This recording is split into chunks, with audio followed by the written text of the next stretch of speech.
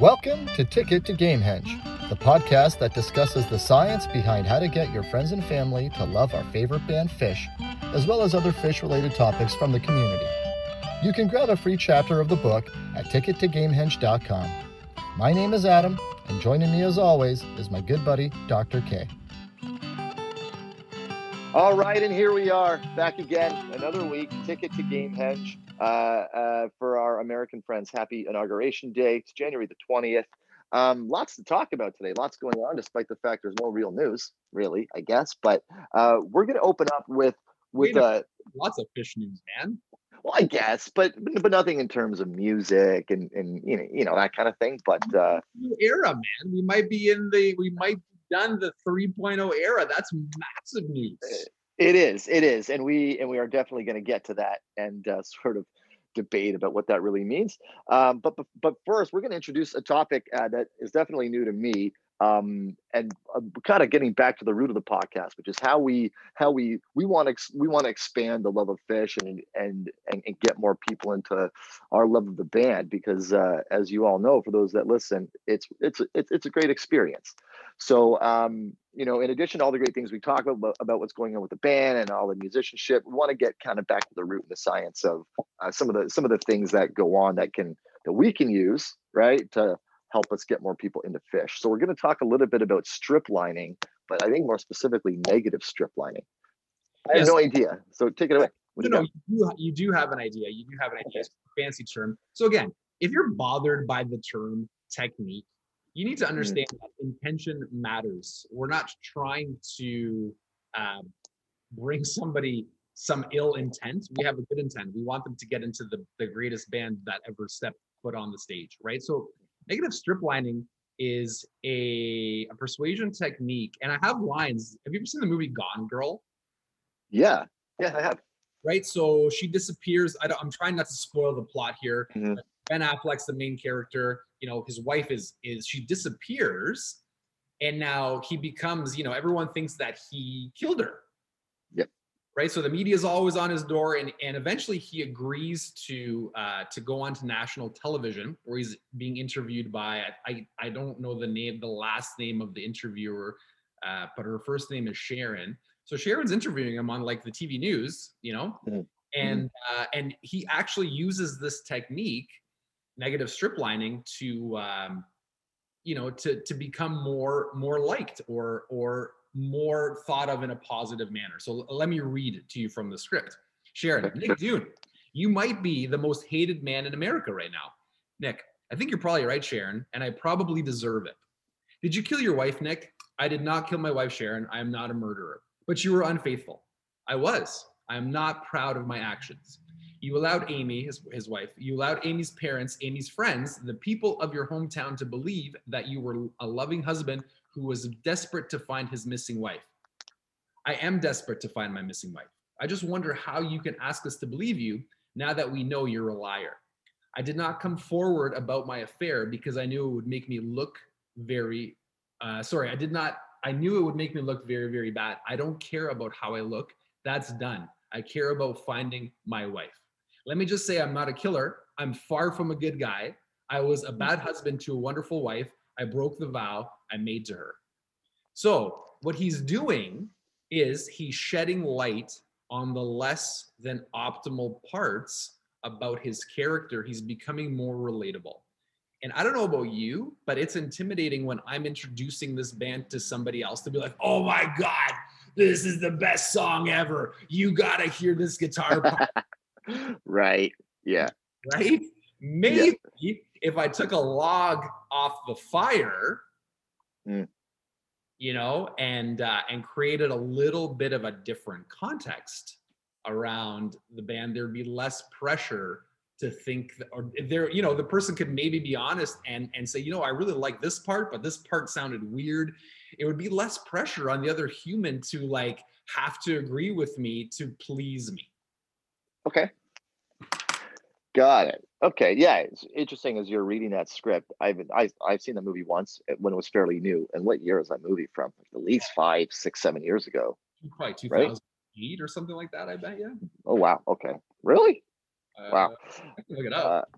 I'll Google it real quick. But yeah, that scene kind of came back in focus, and I started to think about when um all these celebrities, and it's funny, there's almost like a Rolodex of images going through my brain that have been through, as they say over the pond, controversy, and they really get over it by admitting the fault, saying, look, I'm human, blah blah blah blah, putting it out there, and that seems to be the best technique for acceptance and people moving on from that, right, to get over those Well, because you're, flaws, I guess you could say. you know, Yeah. Yeah, that's really, really interesting. So, and I guess what prompted that somewhat, I guess, we had shared that meme of about how Fish haters, every song sounds the same. And then it says Fish songs, and there's a meme of four completely different types of people. And and maybe that is related to strip lining in the sense that when you do introduce it to somebody new, and I've done this, I'll say, look, it can be kind of weird. Like, I admit some of the things that can be off-putting to some people. You might find the lyrics a bit strange, but they're interesting. You might find some of the musical changes like, whoa, what, that sound, it's going to be different from things that you've heard, but give it a shot. That tends to be my approach. And I haven't really hook, line, and sinkered anybody yet, but everybody comes back like, yeah, it was different, it was interesting, that kind of thing. So yeah, I wonder how it can apply to all kinds of other things in life too, right? I think it's Because I think it's just a good lesson. I think yeah, like I think of even something like parenting, man. I think there's something to be said about, Ari, I'm so sorry, man. I overreacted. You didn't deserve me to yell at you like that. I'm just tired. I did that last night. Like last night at bath time, we had Fish playing, Yeah. and yeah, Grace was just sort of being, he's being a 4-year-old, right? He's being like a bit of a nuisance, and I got a little bit frustrated in the moment. And she looked at me, and I had to go, yeah, I need to dial it down. Sorry, but had to be honest, right? And I'm not perfect. I'm always going to tell them that. Um, and I think, yeah, long term, even in business, leading people, they respect you more for being open and honest, and showing some of your vulnerability, right? Maybe very a new age thing, but it can be helpful. Especially with fans, I mean, I think there's this thing where we don't want to admit like there's anything we dislike about the band, right? Or God Sure. forbid, like it's the heavenly gospel that we're talking about. Hmm. So Hmm. Yeah, it is an interesting group. I mean, there's a lot of different fans, of course. Oh, and by the way, Gone Girl, 2014 was when the movie came out. So yeah, 6.5 years ago ish. Um, but it's also kind of the fun of it. The fact that those arguments can exist and those opinions can exist and be debated over as passionately as they are kind of adds to the fun of it all, right? For those of us that don't want to participate in that argument, I like lurking on that kind of stuff. I love watching people debate and argue and fight. And one of my favorite threads on Reddit is the public freakout one. It's great. It's when people are freaking out in public because they're getting kicked out of a store, or they're getting arrested and resisting, or just weird stuff happens. And I don't know. I love watching that kind of stuff. I don't hold on. like So to participate in it. what is your least favorite thing about the band? Like if you could change like one or two aspects, like what are you miss? What are things that like you're not, you know? That's hard because I don't know if there's really anything that I really, really dislike, like to the point where I'm like, I wish they wouldn't do that. I've really come around on a lot of things the more that I've listened to them. Um, I'm gonna have to sit on that and get back to you. I, It might actually be what we're kind of talking about, that they aren't more widely accepted, which isn't the aim or the goal, but that's one thing that kind of like why don't more people know of these guys? Why are more people recognizing what they've done? And maybe that's going to come in time, and I don't know, but that might be it. I just don't get. And we talked about this, I think, when we first started talking about doing this podcast. Is that it was one of my things? Like, I don't know, because I find the rest of it, as I've come to listen to it more, I've changed my opinion on some of like the barbershop quartet stuff. At first, I was kind of like, it's a bit self-serving, but I've come to recognize the fact that it's not easy to pull off. They've clearly put a ton of time and effort into doing it, and they kind of coming back to that meme, they can do something completely different. I used to not really like some of the more bluesy based songs like Funky Bitch or Kill Devil Falls. I love those songs now, right? Kill Devil Falls was in my top 3 bathroom break songs that I post where I got all the hate. And it's funny because we were kind of talking about lyrics not that long ago. What's really come back around to make me love that song is being able to sing along to the lyrics, and I really enjoy it more because of it. So, as I've listened more, I've come to embrace more of those things, or at least understand that, hey, fuck it, like they're doing it because they love it, and I love that they're doing it because they love it. I think you've helped me with that, to be honest. So, Yeah. Yeah, but I'll try to think of something. I'll try to think of something. But right now, I got nothing. I'm sure I will. Right, something will come up, and I'll go, not for me. It's hard, right? Because it's not like it's genuine.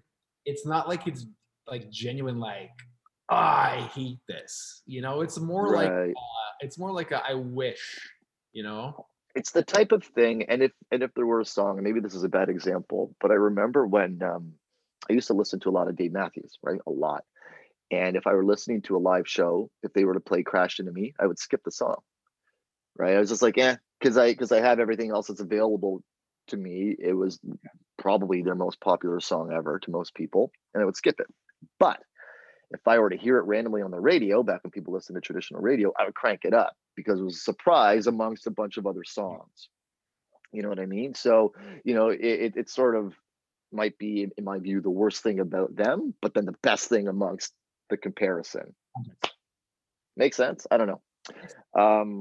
So anyway, negative strip lining. I'm gonna try to focus on that and see who can employ that, not employ it. But that's just the technique for life, man. Like you can employ that with anything. Yeah. So what's the difference between strip lining and negative strip lining? No idea. It's just the name of the technique. I don't name this stuff. I just regurgitate it. Yeah, I regurgitate it and attempt to apply it in an effort to help me bring people to something that would make them happy and be beneficial to them. Okay. So in terms of, I guess, like a marketing technique or sales technique, is there anything that Phish as a band has done that would be considered negative strip lining, or they kind of put it out like, we know this about ourselves, but so what?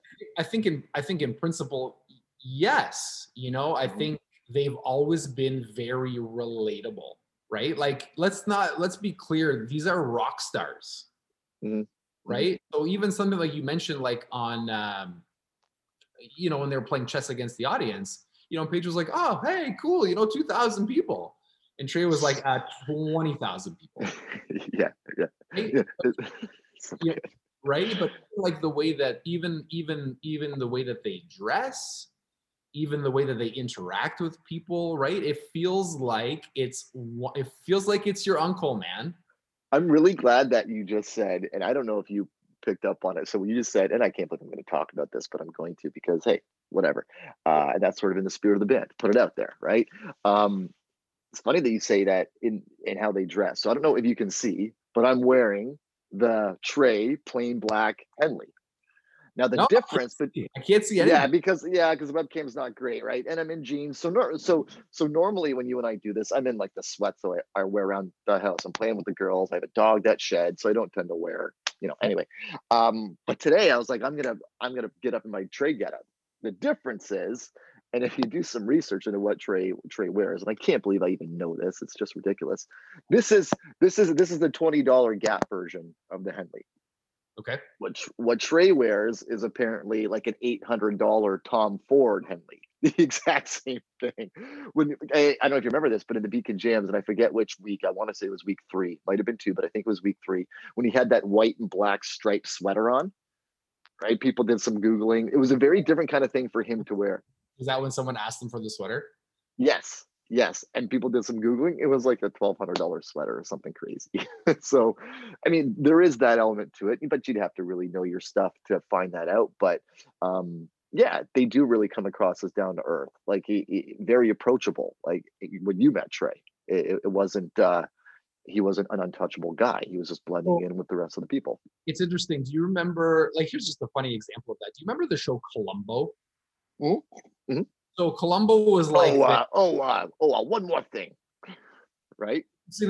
Interesting that you brought that up. So Columbo's technique was eventually like pretty much like becoming relatable, right? He drove, what did he drive? The Peugeot. It was run down.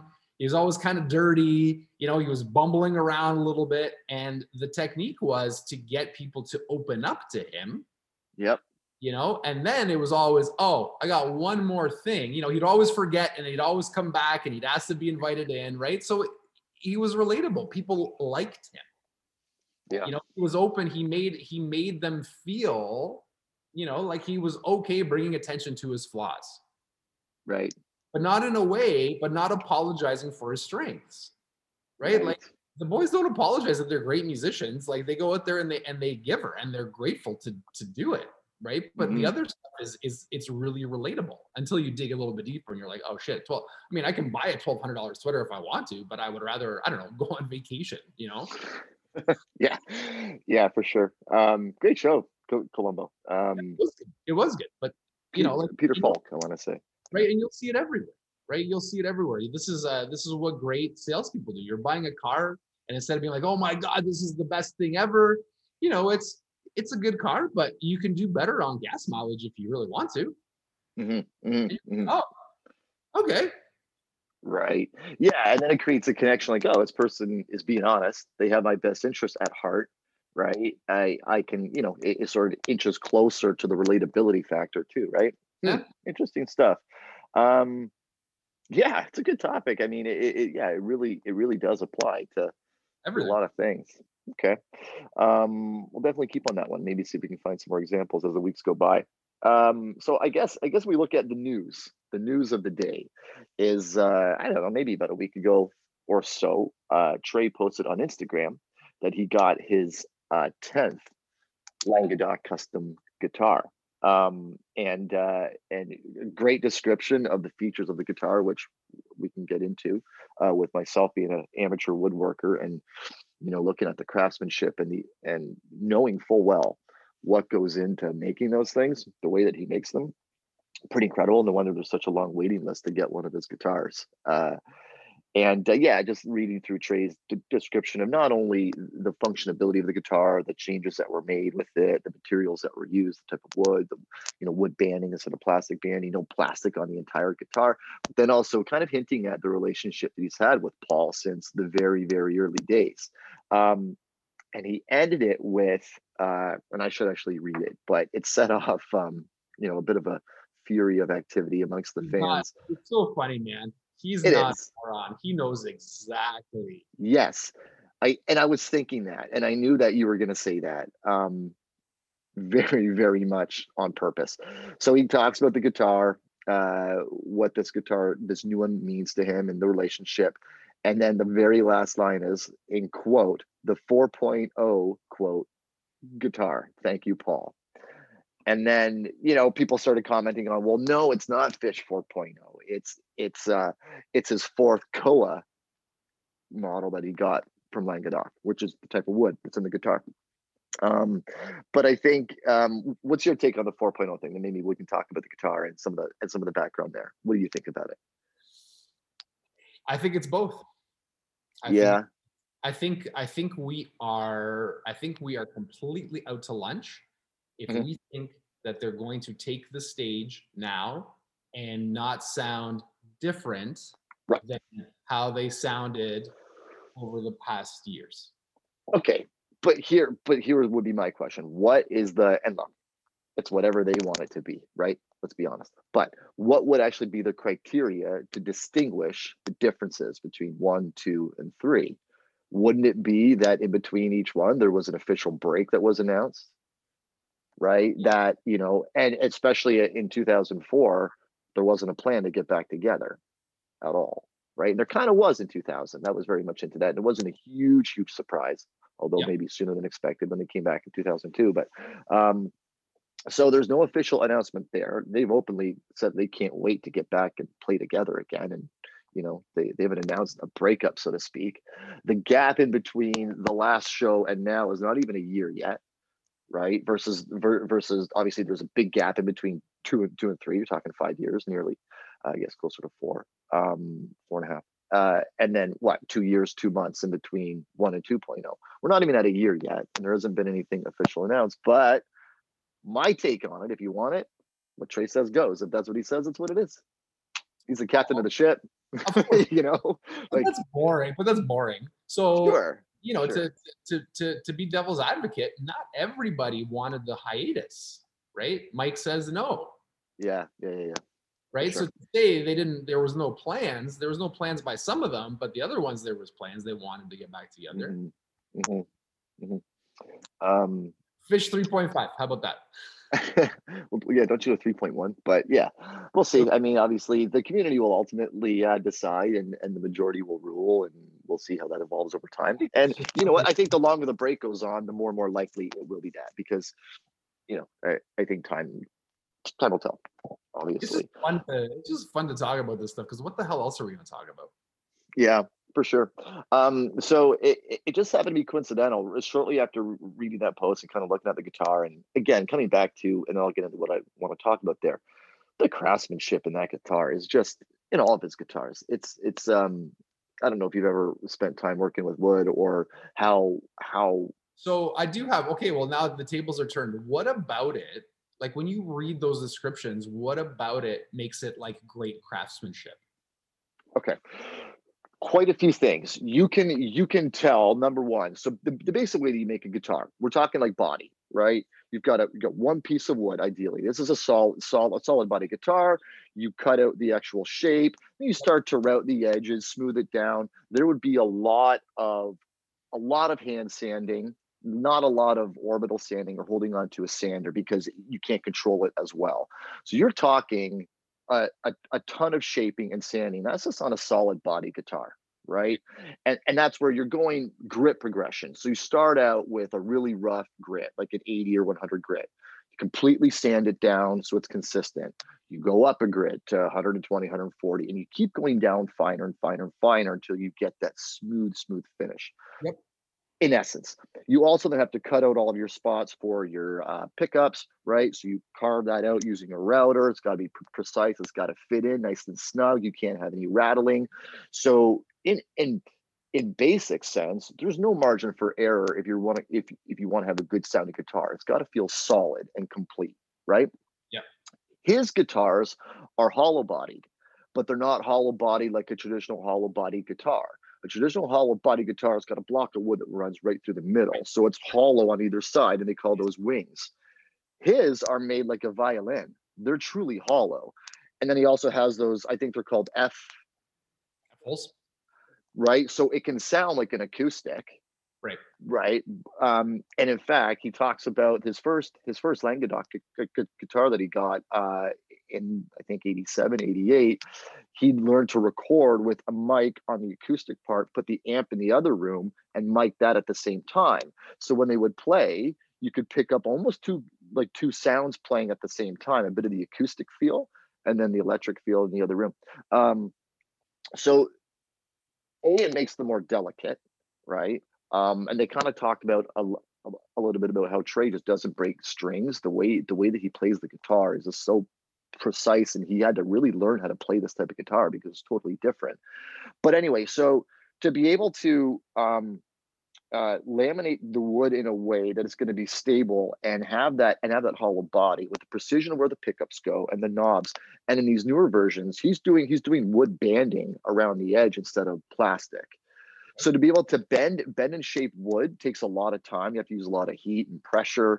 There's just no margin for error. The amount of detail and time that would take, and you can see the obsession to the detail in every piece when you start to look at those pictures and look at how everything is shaped. Even that, I forget what it's called, the bottom of the guitar, there's a black piece of ebony wood where the strings meet at the bottom. Just even looking at how that's shaped, you can see like that piece alone would have taken like hours. So that's called the bridge. The bridge. Okay. and then that's not even talking about the neck and the inlays in the neck and molding that into the top of the guitar body itself. It's just, yeah, nothing but admiration for his ability to How do many it. hours do you think it would take him to build something like that? I've never built a guitar. I don't really know. Obviously, he'd be quite proficient at it given his experience. I mean, he's a master. Um, I don't know, man. I gotta believe it's north of 200-300 hours. Wow. It maybe not, but yeah. And he's using a fairly hard wood, which then takes a little more time. Maple? Koa, Koa. Koa, The Koa. Koa with a maple neck. Yes. Yeah. Yeah, and so anyway, what I wanted to get into was I went back and found a two-part podcast from Tom Marshall's podcast, which used to be called Under the Scales, is now being rebranded as Undermine. They've merged a few of the Fish podcasts into one. But I listened to it, and the first episode is like 56 minutes. They barely even talked about the guitar. They're just them hanging out, reminiscing, and they talk about, they ask him how he crafts a set list, what goes into a set list, and he goes over in detail exactly what they do. So I'll come back to that. Part two is really about the guitar and his relationship with Paul, and what it all means. Now, this was recorded, I believe, in December of 2016, backstage at Madison Square Garden. And a guy named Dan Cantor on there, who's popular in the Fish community. He's Justin Bieber's musical director and has worked with a lot of. Yeah, he was in the Long May They Run podcast a little bit as well. So he's there with Tom Marshall because he's a guitar guy, asking those questions. And he first talks about his relationship with Paul, and they've known each other since the early days. He worked at a guitar store, and he talks about the first Languedoc that he got, and that he clarified that he helped like design it with Paul. Paul made it, but it was his idea. Like, he came to him with what he wanted, and it took him some time to learn how to play it. It was unlike any other guitar that he's played. He said it's kind of like jumping onto like a raging bull, and you have to kind of tame it. So he even said that when he's playing different songs and different solos, he has to turn the guitar a certain way to the amp to get the note that he wants. And he sort of explained why he moves the way he does, because he's really tweaking the sound on a really fine level, especially when he's holding down the sustain notes and doing that kind of thing. So it's totally worth a listen. But he said he basically learned, he made that his instrument. He almost had to relearn a lot of things when he started to play the Languedoc guitar, but the more he played it, the better it got. He then kind of talked about his 96, which is his favorite guitar, the 96 Koa, which he played every show from 97, 98, Big Cypress. Like, he went into that, and he comes back to it all the time. That's his number one guitar. And just the sustain that he can hold on that. Koa 2.0 was given to him in 2002 when they were coming back, and then he got another one in 2009, and that's why a lot of people think that this is Koa 4.0, which lines up with the reemergence of the band. Yeah, and then he goes into a lot of detail about why he loves Paul the way that he loves him, how he channels that relationship into the guitar when he's playing it, and he's thinking about that when he's playing it. He's reliving the memories of living together. When Fish was exploding, he was living like it was him and his wife, Trey and his wife Sue, and Paul living together, and Trey would be off on the road, and Paul would stay home and take care of the house and do whatever was going on. They have a really deep relationship, and apparently he's a really quiet, serious guy that's tough to get to know. Right. So Trey's one of the few that's actually really, really close with him. So that was really, really neat. And then, just talking about the guitar and, that why it can do everything that it can do. He plays one guitar a show. You go to see any other band with a guitarist on that level, or even like whatever, they're changing guitars all the time. So the fact that he can do everything he can with that one guitar is not a coincidence. It was very much implemented into the design and what he wanted to be able to do. And he said specifically, it changed his songwriting because the sustain on that guitar was so good. It totally changed songs like Squirming Coil, and he wrote it based on that guitar's ability. So when you think about how important, and then Languedoc was the first crew member, he was the original sound guy. You Yeah. know how important he is to the Fish story and the relationship was, and you can really hear how genuine and appreciative Trey was talking about it now. It's 4 years ago. So excited to hear the guitar, the new one. I mean, I think it's going to be pretty awesome. Um, yeah. Any thoughts? I mean, you listen to it is what I would say. So the one thing that, because you do a lot more listening than I do to this stuff. Yeah. The one thing I did hear Trey talk about, like for guitars, I love this quote. He's always like, I have this theory. I think he starts, and I'm gonna totally butcher how he said it, but it definitely. I have two things to say. Actually three. He's like, I think I think a guitar has to decide to become a guitar. Like he talks about how it's just a bunch of wood first, and then like it has to like kind of mold and gel together, and it needs to like decide that like it's going to be an awesome guitar. It's interesting. That's interesting because you can really look into that in a deeper rooted thing. Like that guitar, especially when it's mostly made of wood, was a living thing at some point, right? And that's sort of a philosophy in the woodworking world, is that you're taking something that lived for generations in some cases. Like I've worked with wood that you can count the rings. That tree was 150 years old, 140 years old. And then But even like, sorry to interrupt you, but even like as a player, like I have a 95 or 95 SG. You look at it and you're like, oh yeah, this is the ding that I got from this show. And like yeah. the neck plays differently, other than like if I go to the store and I pick up, or like how my Fender sounds. Like it's just really cool. You start to put all these things together and you're like, this is amazing. Yeah.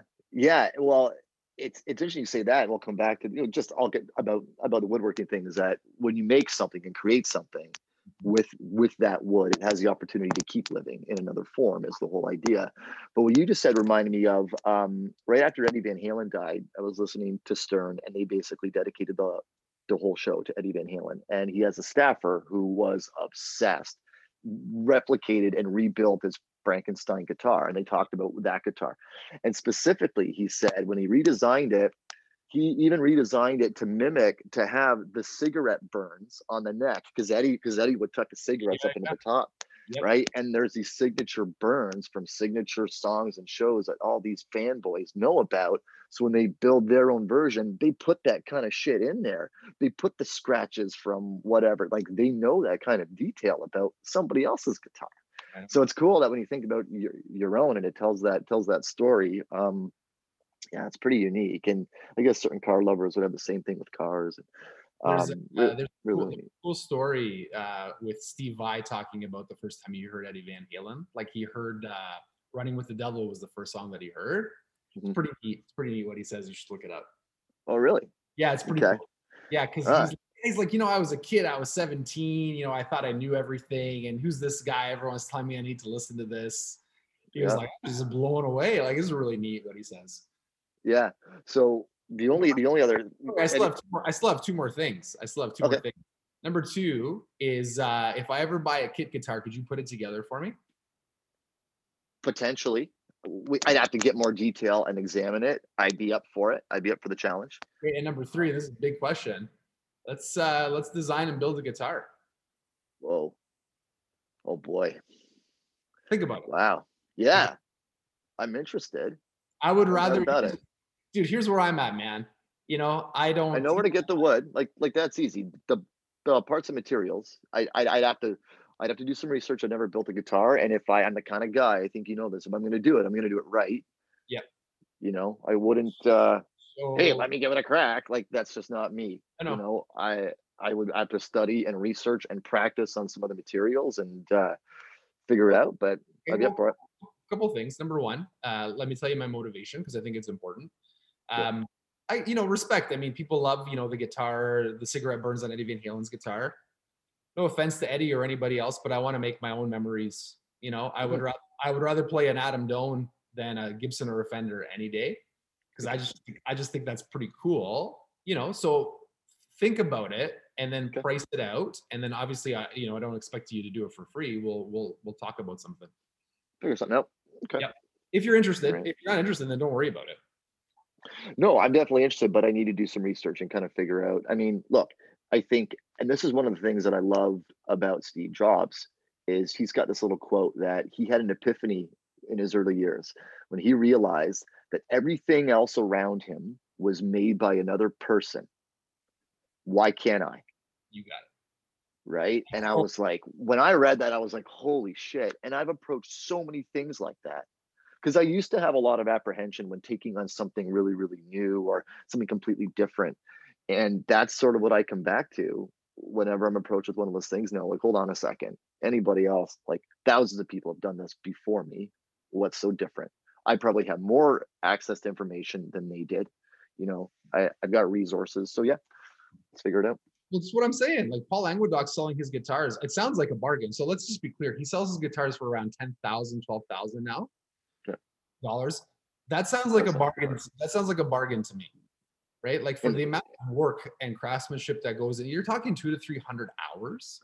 Yeah. When I compare and people often look at the amount of materials used as a way to value what something's worth in the woodworking world, right? Like the bigger the table, the more the money, that kind of thing. But it really should be evaluated on the quality of the craftsmanship and how much time and effort is put into it by the person that made it. And I would not argue, I know making a guitar like that takes way more time and effort than making a table that's worth $20,000.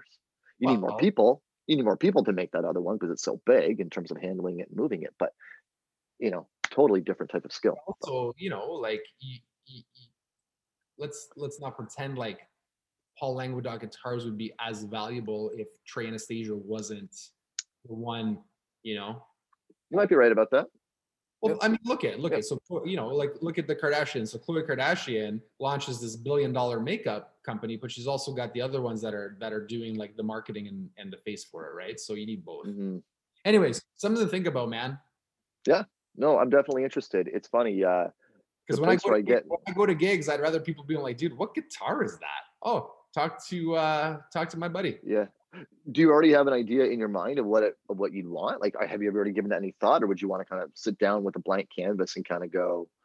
Because I'd have to do so one of the things that I learned when listening to that podcast was just in basics how much different the sound will be based on the type of wood. Obviously, there's different densities of woods, how much they resonate, and there's a reason curly maple is used so often. There's a reason that spruce and those other materials are used where they are. So I have to get more familiar with that, but all that stuff is accessible.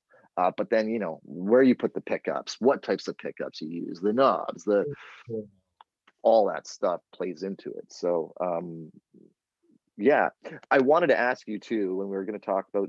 Is there anyone even listening anymore? You probably lost some of my guitars. I doubt it. I don't know. I find it fascinating. I don't know. We'll see. But I wanted to ask you if I were to are you able to spot the differences in the tones of Trey's different guitars? Like, could you say if I played you a song randomly, oh, this is the? I wonder. I'm sure there's fans out there that can, but no, I can't. But to be fair, I've never thought. I've never thought to listen like that. Same here. And I just was thinking that the other day when I was listening to that. You would be able to tell in the very early days he used an Ibanez, and that was very, very different from everything else. Very early, like 86, 87. If there's like the white tape, that sort of stuff is a very different sound because he didn't have a Languedoc yet. He used the Strat. He used the Strat during Casalot too.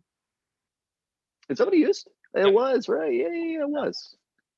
Yeah, I guess Languedoc couldn't make it in time. I mean, they pulled that together in a couple months, so that might give you an idea. And I don't even know if that would have been on the table. He wanted to sound like a different guitar player, right? Yeah, that's true.